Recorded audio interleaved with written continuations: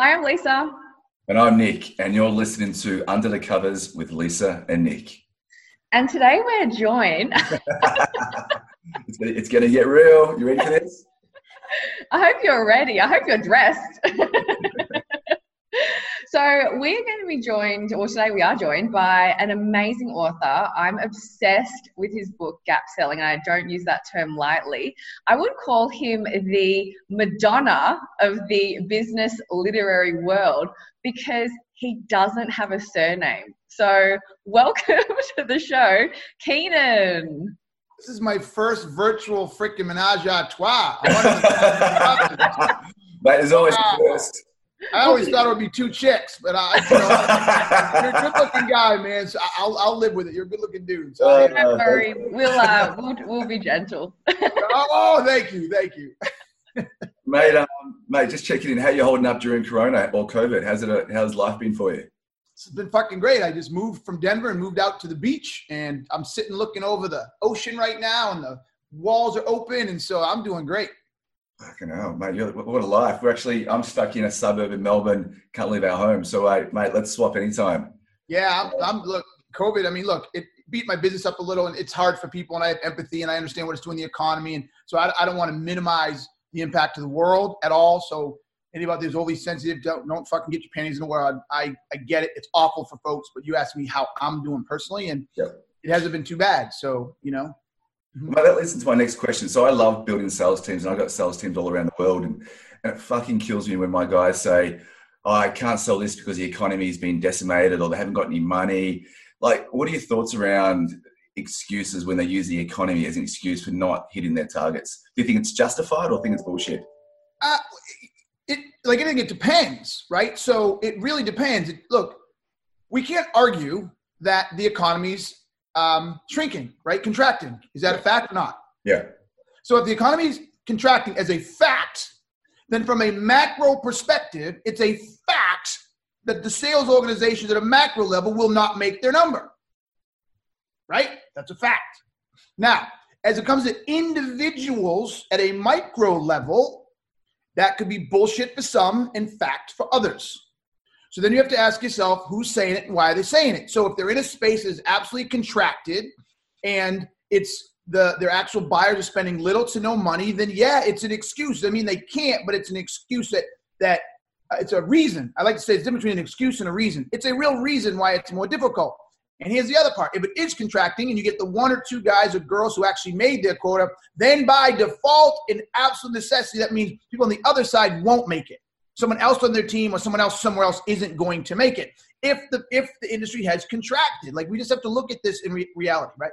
Now, the question you're really asking is how much are salespeople leaning on that reason and as to not try harder or as to not do things differently or as not to get as much as they possibly can. So if it's contracting by 10% and you're 20% off your fucking number, you own 10% of that. That's 10% you fucked up that you can't figure out how to get because you're contracting faster than the actual space you're in. And you own that. So that comes down to just understanding, what do you sell? How does what you sell impacts, right? So I used to say, does it alleviate, mitigate, or there was another one. I had this fancy little saying and I came up, but basically alleviate, mitigate, and make easier what people are doing now, right? Get through COVID. If you don't understand how what you're selling helps their business alleviate COVID or the impact of it, mitigate it or improve. That was it. Alleviate, mitigate, and improve, or improve their current situation, then you shouldn't be selling it and go home. If you understand how it alleviates, mitigates, and improves it, then you need to be having conversations with the buyer to help them understand how, even though where you are today, they have a problem that they need to invest in. And then you go from there.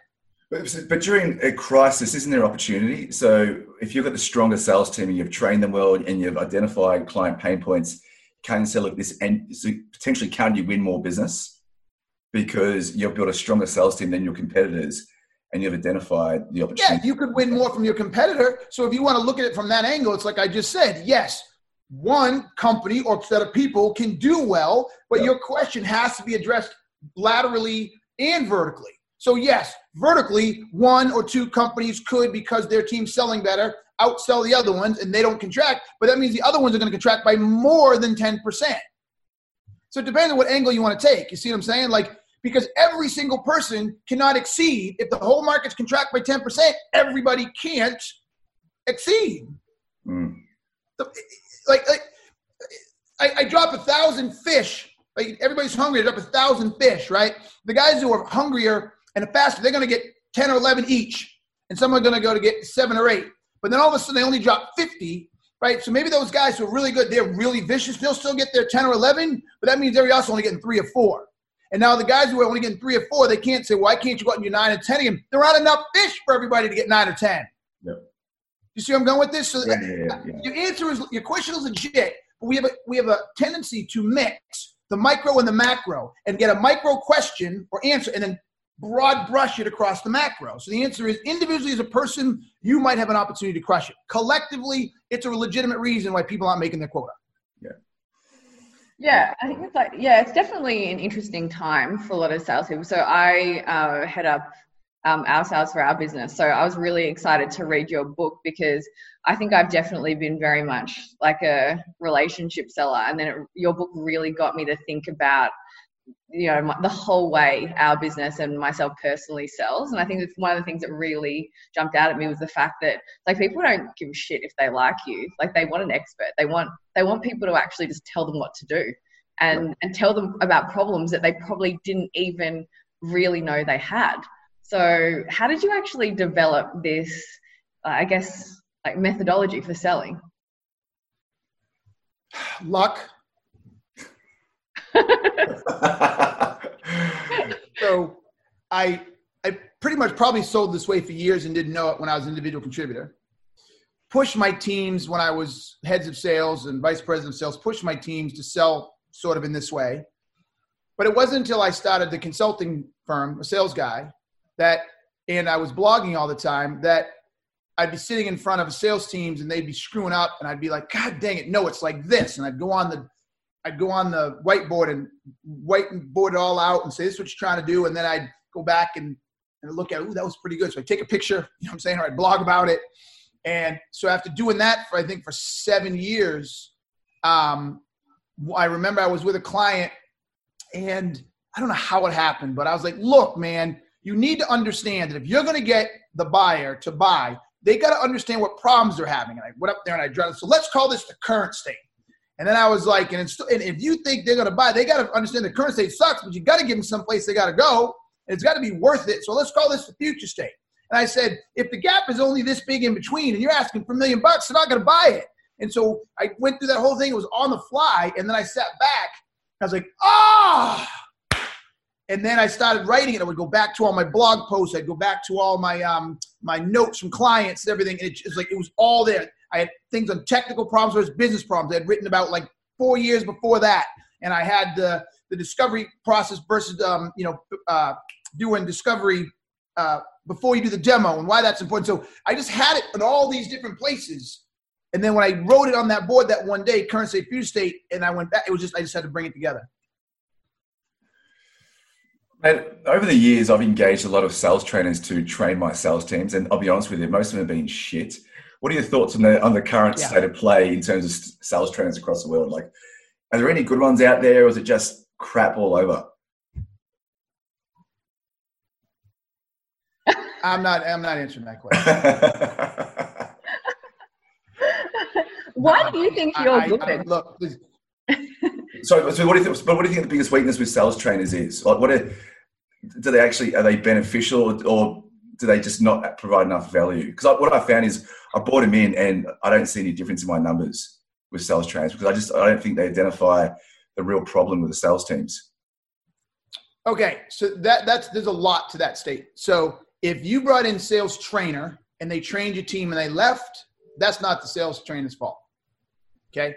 If you brought in a sales consultant and you called them a sales trainer, he spent time with you and helped dissect your business and diagnose issues with the business and help restructure and added new processes and it didn't work, and then he or she sucked.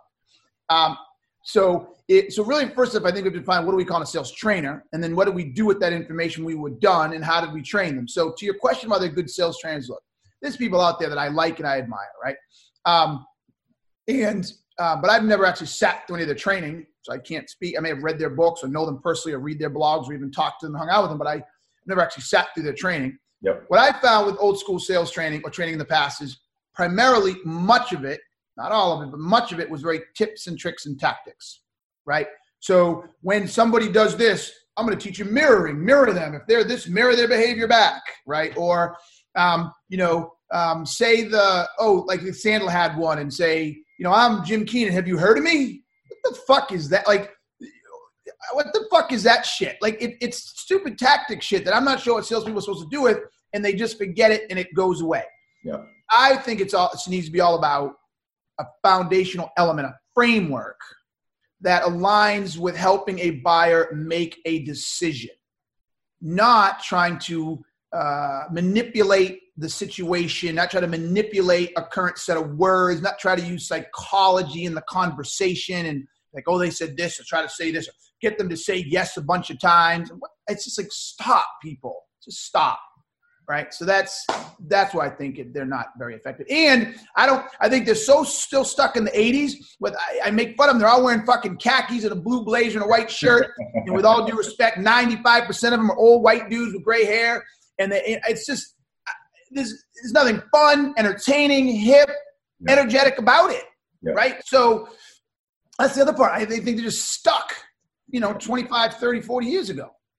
With your training, or your sales process, what do you do? Do you use it fact finding? Do you identify pain points? How does it all work with your process? Lisa, I'll let you answer that question. You read the book. Yeah, no, but I'm actually just for the audience to understand. Gotta find the gap. Yeah, you gotta find the gaps. So no, first off, we don't find pain points. I hate that pain point. Stop. Pain is a symptom. Right? This idea, we got to go find the pain. Pain's a symptom. You could find the pain and sell on the pain and realize that the pain was just a symptom and you made the symptom go away, but the problem didn't go away. And now the buyer spent all this money for the symptom to go away and didn't realize the root cause problem is still there and it's not helping them. Right? So you got to find the problem, right? The business problem. I talk in the book about creating a pick for your company. Like, I don't care what products or services you have. They only solve a handful of problems, generally speaking. So you got to figure out what those problems are. What is the impact to the organization should those problems exist? And then what are the root causes of those problems? Why do those problems manifest themselves inside the organization in the first place? If you understand that, your ability to ask questions and engage a buyer to not only talk about those problems, admit they have those problems, define those problems, to measure the size of those problems, and then get to tell you what they would like to happen, where they'd like to go if they could get rid of those problems.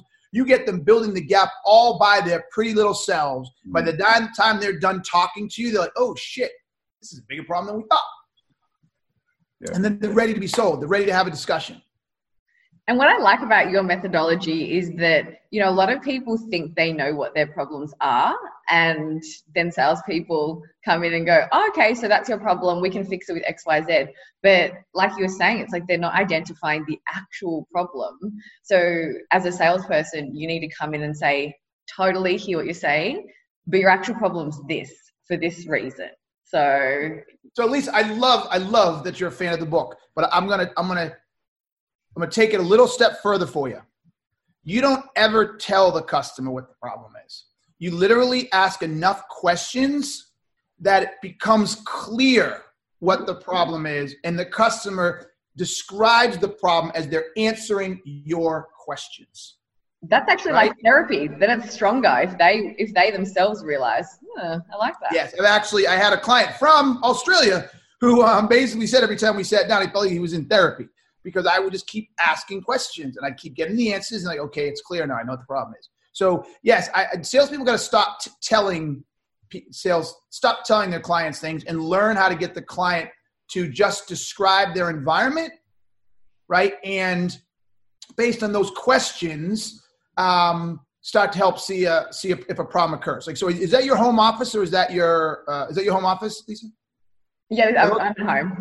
Okay, are those flowers in the back? Are those real or fake? Real. Okay, how often do you go buy them? Do you pick them in the backyard or do you buy them at a store? I steal them from the sidewalk. Okay, how often do you get them? Probably like once a week. Do you time that with when you're doing an episode like this? No, I'm always doing Zoom calls. So always background like yours has to always look on point. So every little detail counts. So how often do you have to go do that before they die? I do it once a week to keep them fresh every time I go for a walk. And do you live in a place where they always are where you want them to be? Like they're always fresh flowers? Yeah, they're just like evergreen. I just pick them up off trees along the nature strip. Hopefully I don't get in trouble. Where'd you come up with the idea? I was struggling during Corona, so I didn't want to spend money on flowers. All right. And so do you just go out and walk with a pruner and just start cutting? Has anybody ever said anything to you when you cut them down? No, I go really early in the morning. I've thought about it. So even though I picked something random, you saw what I was doing there. Yeah. Right? Just getting a conversation and notice the types of questions I asked too. I started thinking, okay, what could be some of the problems with this? The frequency, she's getting it from the street. Some people could complain. She has to do it often. Do you notice I just wasn't asking random questions. I was anticipating some of the potential problems that you could have. And I'd even go into having to keep them watered. How quickly do they wilt? Et cetera. And I was even going to go to if they were seasonal. When you said evergreen, it took me a lot. But even after they were seasonal, because what happens if the season changes? You get the same flowers. Will they not be there? Like I'm anticipating perceived problems and just asking you questions to see where you take it. Yeah. Right. So I wish I had a bigger aha. But did you guys see what I was doing there? Yeah. Well, then you could probably sell me a stock background, so I don't need to keep. Yes. If that's where it ended up, and that became a big enough problem, I might have offered another solution. Didn't find a big enough problem, but it still felt like a conversation I would have been happy to have. Yeah. Right. Mm-hmm. So that's why. So I never have to tell. I'm never going to sit there and say, "Look, you're out there cutting them. You shouldn't do that. You're going to get caught someday. It takes too long. You just need to buy my thing." They're like, "Fuck you." Yeah. Like you can't tell someone that. You got to walk them through it and see if they find it on their own. Yeah. So once you've identified all the problems or the problem, and then it's about adding value. So what type of value would you add? So you go, this is a solution to the problem. How would you add value? Yeah. Without even mentioning price. You just say, okay, this is what we do, right? So here's the point where a lot of people fuck up. Is salespeople will ask these questions, they'll find a problem they don't solve. Or they'll find a problem that's not very big. Yep. And then they don't know how to sell to that. But if you know what you're looking for, and I know what I sell, then I should be finding a big problem in the space that I sell. So when I find it a big enough problem and I've defined it, right, and I put numbers to it, not just dollar amounts, but numbers, how long it takes or the level of impact or blah, blah, blah, year, time spent, whatever. Then I can say, look, we can solve that. This is I can solve this. I can make this go away, and I can get you this in your hands, or this much more money, or these are clients, whatever it is you want. And I'd say, so let's talk about how we would do that for you. Yeah. And then the rest of the conversation is basically just a solution conversation around delivering on those outcomes and getting you away from these current state problems. Yeah. I must thank you. After reading your book, and it says it's not about you, it's about the customer, I actually changed my proposals, because in my proposals I had our awards, brands we work with, our team. And I was like, oh, it's not about me, it's about them. Yes. So you know what we do in our proposals? You know what we do in our proposals? You might like this, and feel free to try this. Look, and I'm a big fan of people making it their own. That's why I didn't put many, with the exception of the pick, not many templates in there. I want people to do it themselves, right? But consider this. We write our proposals here almost like case studies. So what we do is if you've done a good enough discovery, we start with the challenge. After speaking with XYZ company, you share with us that this is happening, this sucks, that sucks, you're experiencing this is a big pain in the ass. Then we say something like the root causes. The reason these happen is this is going on, that's going on, here's the root cause. Then we say the desired outcomes are, what you'd like to achieve are this, right? So we literally just lay out the problem like a case study. And then the next part of it is, in an effort to resolve that, the sales guy recommends the following. To address these root causes, boom. To address this, boom. To get you here, boom. And so it flows like a case study that's already you did case studies in the past, the challenge, what they did, blah, blah, blah. We just do it up front. And so the first thing they read is our understanding of their problem. Yeah. Yeah. Right? And it makes it hard not to be product-centric. It makes it hard to be product-centric that way. So if other people who aren't in the room or other people read the proposal, they don't see, here's this piece of software and it's this much and it does this. We don't need that. The people who weren't even in the room or in the call see the problem. That's the first thing they read. Mm. So how do you argue that? Fuck that. Doesn't matter. We've lost $5 million. Don't worry about it. It puts it in their face. Yeah. Yeah. Yeah. I find too many decks. The first 20 pages is about them rather than the actual client or the problem. And yeah, thank you for that. So we actually overhauled our entire sales process. So yeah, it only took 10 years, but we got there in the end. That's all right, man. Like Trump said, it'll eventually, I'll be right. Coronavirus will eventually go away someday. So I'll be right. Exactly what he said. He said, it'll go away. So I'll be right. I said it would go away. It'll go away someday. So I'll be right eventually. Look, can I say to his credit, look, I'm not personally a Trump supporter, but he must know how to sell, because he might get re-elected again, but he got elected in the first. Nope, he's going to get crushed. I'll put a bet with you. He gets. I'm not a fan, but I'll put a bet with you. I've already got a big time bet on this. Yes, yeah. Here's the problem. Here's the problem. I'm gonna help out. It's so simple. I like to net things out. I underestimated him the first time. I underestimated the power of the unknown. So he's running against somebody who everybody hated. Yeah. And the people, the hard conservatives loved him because he was a conservative, but he won because he got all the independent middle people, right? Especially in states like Michigan, Wisconsin, etc. And a lot of my friends voted for him. They said, look, anything other than Hillary, what could be wrong? There could be nothing worse than that. What could happen? What could go wrong, etc. Okay? Now we know what could go wrong. Now we know what his craziness is. And all of my friends who were on that middle, they're like, I'm not doing that again. Like they realize what a shit show it is. He won by such a razor thin margin and he lost the popular vote. He has to retain all those middle people who kept saying, look, what could go wrong? Let's give the guy a chance. Who knows? Who knows? He has to retain them and not lose any of his base. He hasn't retained them and he hasn't grown his base big enough. He is dead, like landslide dead. What are your thoughts on Biden, though? Do you think Biden's a strong candidate? He doesn't have to be. That's why he's so quiet. I give him all the credit in the world. He's just sitting back, keeping his mouth shut. It's like tennis, right? Sometimes you get someone who has a whole bunch of unforced errors. Yeah. Why are you trying to place it? Just get it back. Just get it over the net, and eventually they'll knock it out. Just get it over the net, and they'll fucking have an unforced error. Oh, yeah. Biden's playing the perfect game. Trump is dead, and his fans don't want to hear that. And I got lots of money out on this, and I will just say I'm right. I was wrong again, but this one is different. Yeah, I got some money on this one. So it's going to be interesting. I think it's going to be a landslide in favor of Trump. But yeah, we'll see. Let's see. But let me help you with something else, because you know in American politics, we have the electoral system, right? I'm not got a rough idea how it works. Right. So you have to win a state. Okay. Texas is one of the most conservative states in the union, and it is now a dead heat.